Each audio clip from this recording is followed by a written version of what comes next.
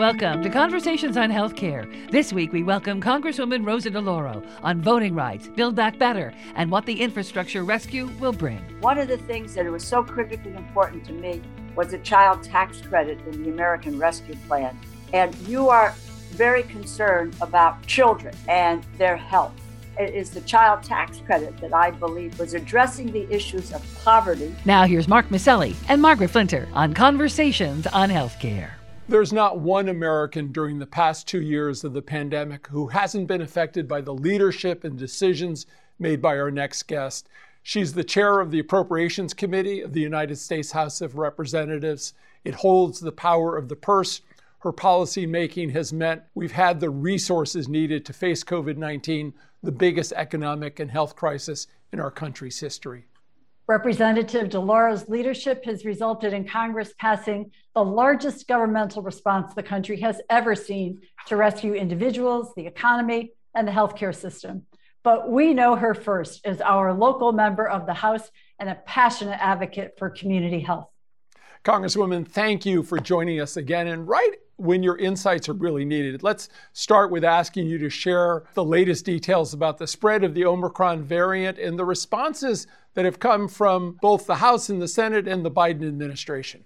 Well, first of all, I'm delighted to be with the two of you, with Mark and Margaret, and thank you. And thank you so much for what you do at Community Health Center, what you've been doing now. I treasure the working relationship that we have had over the years.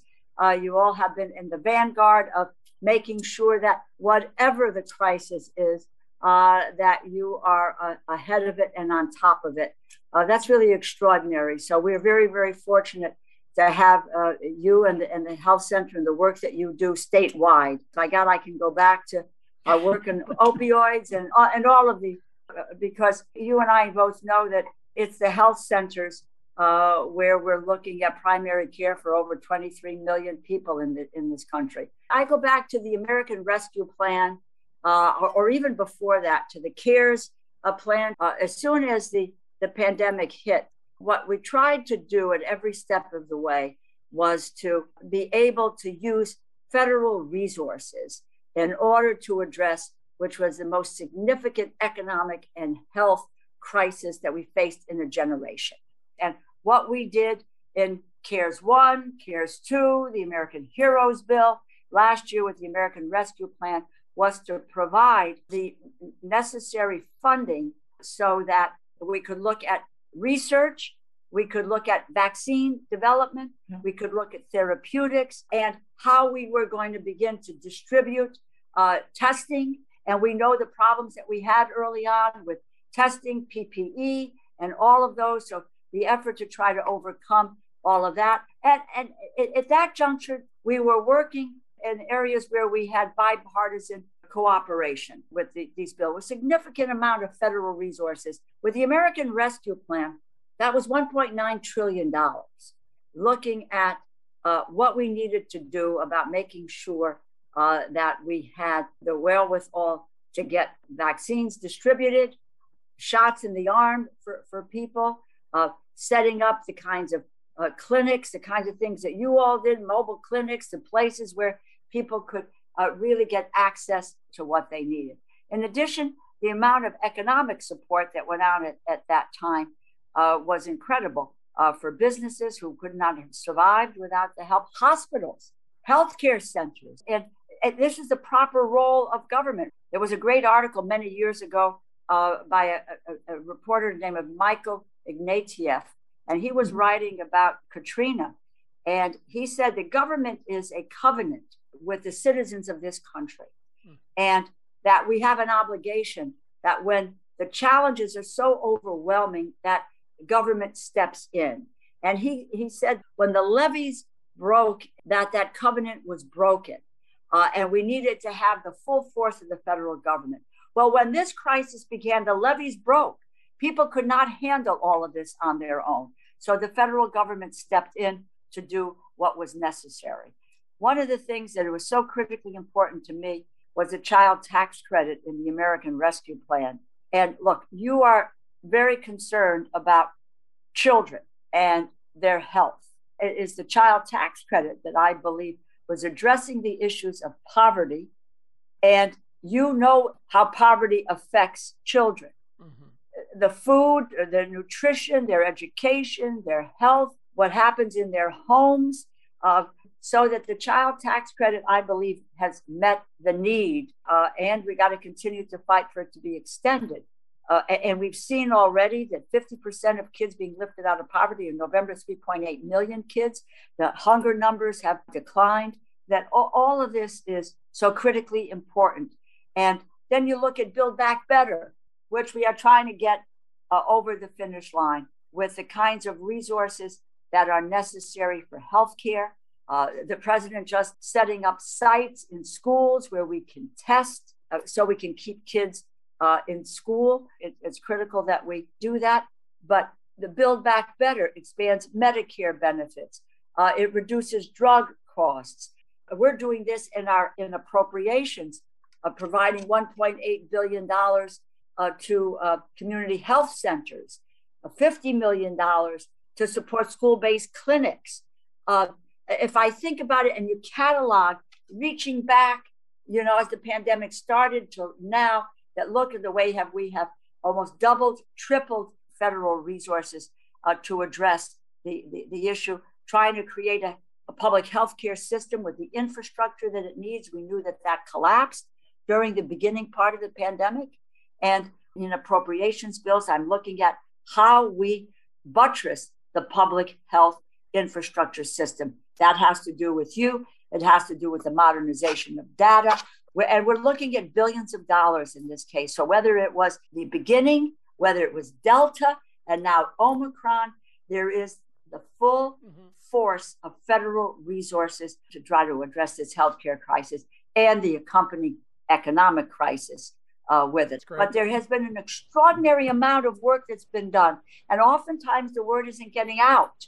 Well, Congresswoman, thank you for your kind words about our community health center. But as you know, there are 1,400 community health centers in the United States serving millions of people across the country. And you are the co-chair of the House Community Health Center Caucus. Right. So you know very well the research. And I know your colleagues in the Congress are interested in evidence. Community health centers save the federal government money in the long run through prevention, through primary care, through managing complex illnesses, dental care, behavioral health, and all of this ultimately helps to save money for the federal government and improve health in the United States overall. How can we help more of your colleagues actually learn about and understand this return on the investment? I can recall we had a session in Middletown and people who came and talked about how the community health center changed their lives, what it did for them. And I will say this, though, there is really a support in the Congress for the community health centers. I think people have begun to understand what it is that you do and that you are the primary care for so many millions of people in this country. And I believe it is the stories that people can tell to talk about how the centers have been pivotal in their lives and the lives of their families and making sure they have the counseling, the dental care, the physical, care, the problems that people have faced with opioids in our communities, and that the community health centers have been pivotal in that area. Again, with families came up and spoke about the issues and the kind of help that healthcare centers could provide. And what we need to do is to look at what are the wraparound services. And you can tell me, how are we doing in rural parts of America? Do we need more in the area of transportation that gets people to these efforts? What kind of services do people need in order to take full advantage of the services that you can provide? We need to build on the experience that you have. And how do we make it better? I say this about the child tax credit. I haven't seen a program work as well as the child tax credit. January, it was in the American Rescue Plan. March, we voted on it. July, the monthly payments started going on. Nobody believed we could do it monthly. By the end of December, November, 3.8 million kids lifted out of poverty. Hunger numbers decreased. And now I say this is a similar parallel for the community health centers. This is a success story. So where are we building on this success to ensure that you can do what you're doing, but expand what you're doing for families. In the same way I feel about the child tax credit. How do we build on this success? Well, you not only feel about it, but for 20 years, you have been a lone voice in the wilderness many times, talking about the child tax credits. So this is just such an important thing. And I know it probably pains you when you hear critics saying that parents might be wasting these dollars. It's really one of the evidence-based policy-making efforts that you have led the charge on. I also, though, want to hear your thoughts about the Build Back Better Act and whether or not there's going to be a compromise. Give us some sense of where we are trying to get this concord between the House and Senate. I believe that there is a deal to be had. I think we are going to work through a way in which we have a Build Back Better piece of legislation. As you know, the House is there on this. We have some stumbling blocks in the Senate. I think we need to work those through. It may not be that we can do everything that was intended to get done in terms of Build Back Better. But how do we look at what is most immediate for us to be able to tackle? I know that the myriad of health issues and building on the Affordable Care Act, looking at how we can expand Medicare benefits to including hearing aids. How do we deal with closing that Medicaid gap, services for seniors, loved ones who are disabled? And I include in this a child tax credit, which, as I said, makes sense. And I think with regard to the Affordable Care Act, now that we're talking about people only having to pay 8.5% of their income for premiums, healthcare is one of the biggest issues that people face today. They want relief. We need to bring down the costs of the prescription drugs. You know, capping the cost of insulin is a very high priority. So we ought to take a look at what we can do, again, in building on structures that are there and trying to look at how we deal with health outcomes, the public health infrastructure. You know, there were a lot of systems that collapsed in the early days of the pandemic, but I think we have to think about the public health infrastructure, which really collapsed on us. And we cannot let that happen. So let's pick and choose the areas within Build Back Better that can have immediate effect on people's lives, can have an immediate health impact on people's lives, an immediate economic impact on people's lives. And let's try to move forward. I think we can get to a conclusion on this and get it across the finish line. And I'm going to fight like hell to get that done.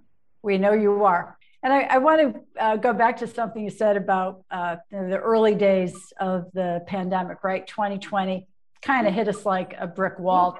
And one of the things a generation of people, I think, got introduced to was this concept of stimulus relief. And people saw the government step forward on a personal level and on a business level to keep things going until we could right size again. And here we are. And I think the question to you is somebody so concerned with businesses. You live in a very dynamic city, lots of small businesses as well as major players. Will there be another round of stimulus relief? Do you believe that the restaurant industry needs stimulus relief at this point? Look, there is talk. There's nothing tangible at the moment, but there is talk about another COVID relief package, a supplemental package. First of all, let me step back. I don't want, people need to understand the appropriations process as well. The $1.9 trillion, $1.1 billion that we did for the infrastructure. And by the way, the infrastructure bill has health pieces in it as well, in terms of construction and facilities, et cetera. So not to be left behind. Build Back Better. But the money in Build Back Better would be over a 10-year period of time. I want you to think about appropriations. Appropriations is $1.5 trillion every single year. So, which is why I am trying to be as aggressive as I can in getting the omnibus appropriations bill passed, because there is so much in there.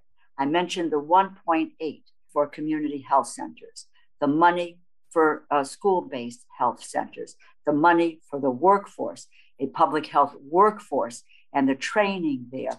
So we cannot forget that and the importance of moving forward. There's money for the CDC, there's money for NIH. All of these things are in the appropriations bill.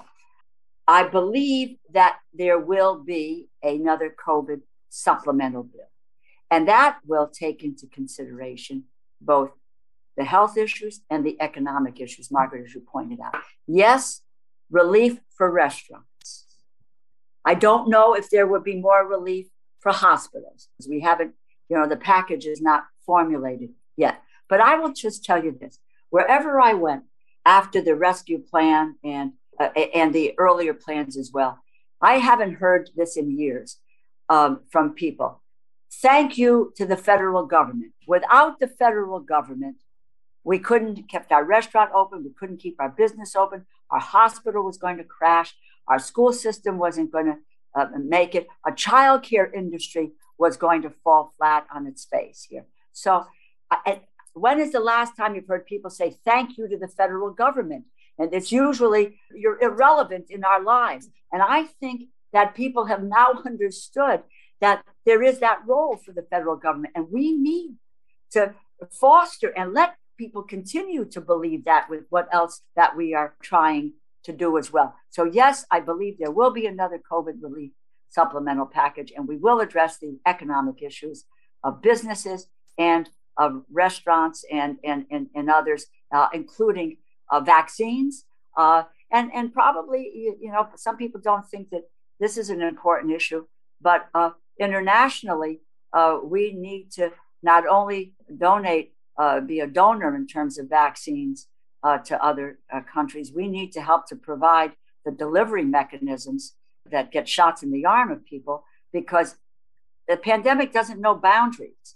If we're not safe internationally, then we're not safe in the United States. It's a great point, and also just highlighting the agreement that happened on the historic infrastructure bill, and that the role that got played by leaders. And I'm just thinking a little bit about the Speaker of the House, Nancy Pelosi, and I'm wondering if you can, she still has time, talk a little bit about her legacy, because it requires enormous leadership to get these things done.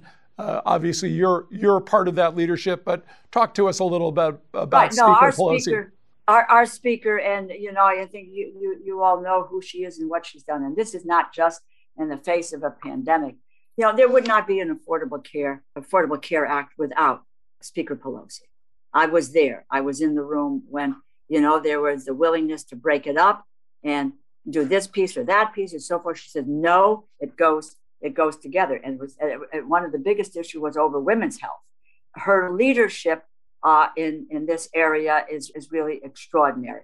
Her leadership on the infrastructure bill that we just passed, or where she's come throughout this pandemic, and both the economic pieces and the healthcare pieces.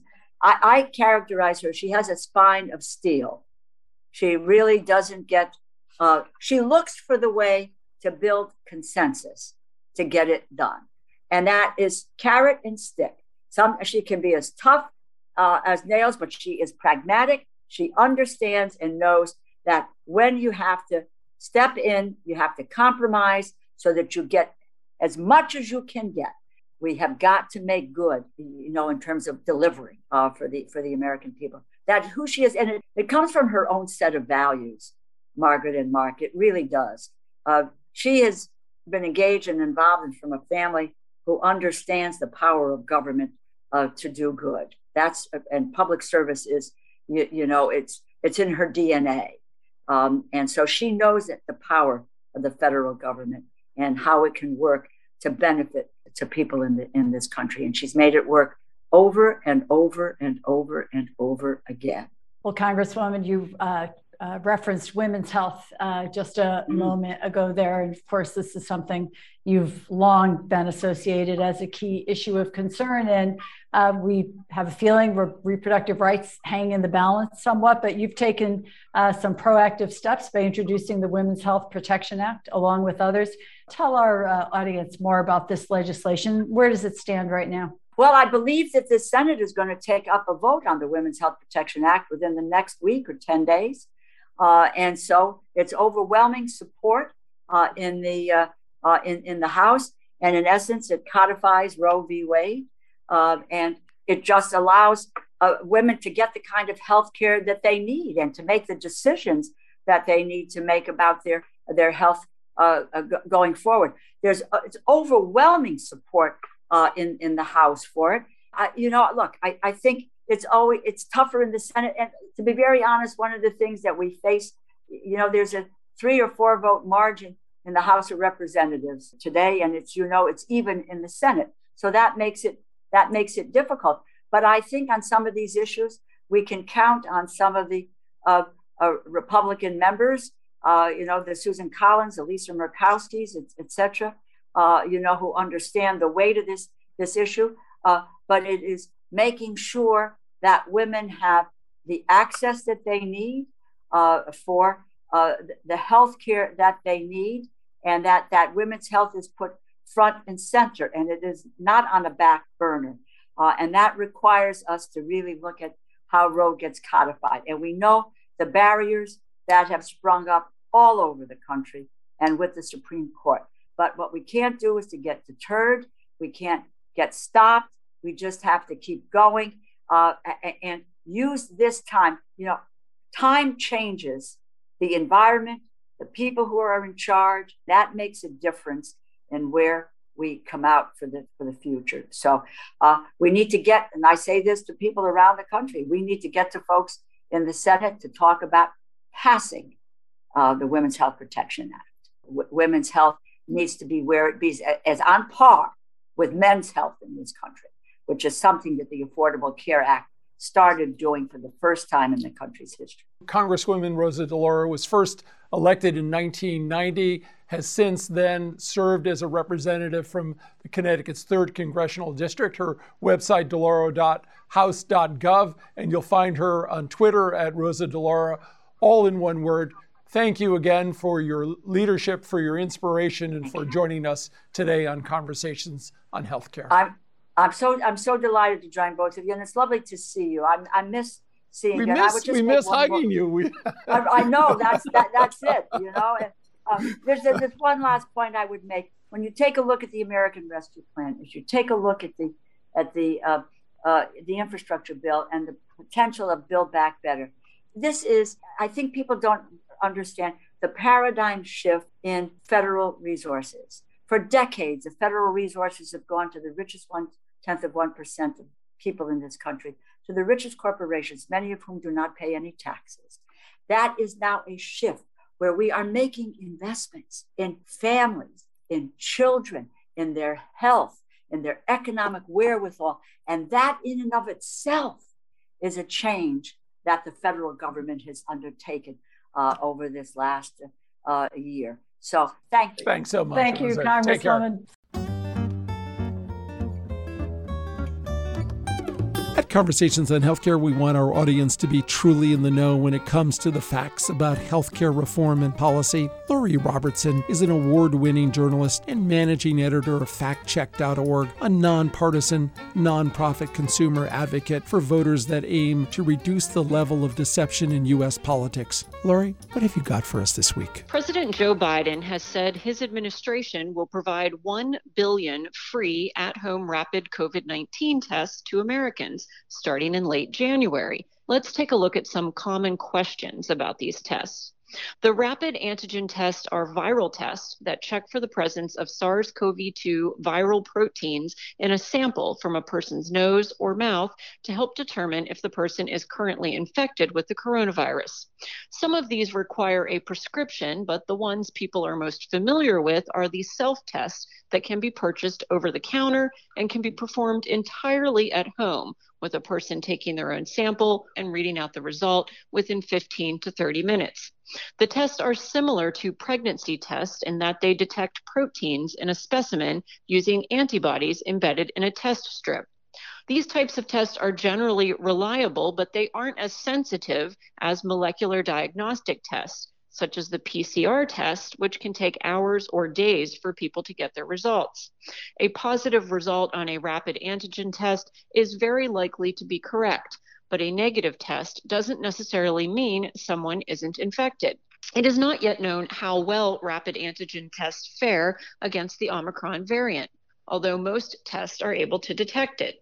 While some early lab tests suggested a possible reduction in sensitivity, so far clinical testing of patients show the antigen tests perform similarly against Omicron as previous variants. However, Omicron infections appear to have a shorter incubation period, or length of time from exposure to first symptom, which could mean people are testing sooner after infection than they were previously. That could make it appear that the tests are less sensitive, even if they aren't. In addition to the federal government's new covidtest.gov website, these rapid tests are sold through retail stores and online, and some local governments are also offering them to their residents. The CDC suggests taking one of these tests before gathering indoors with people from other households. And that's my fact check for this week. I'm Lori Robertson, Managing Editor of FactCheck.org. FactCheck.org is committed to factual accuracy from the country's major political players and is a project of the Annenberg Public Policy Center at the University of Pennsylvania. If you have a fact that you'd like checked, email us at chcradio.com. We'll have FactCheck.org's Lori Robertson check it out for you here on Conversations on Healthcare.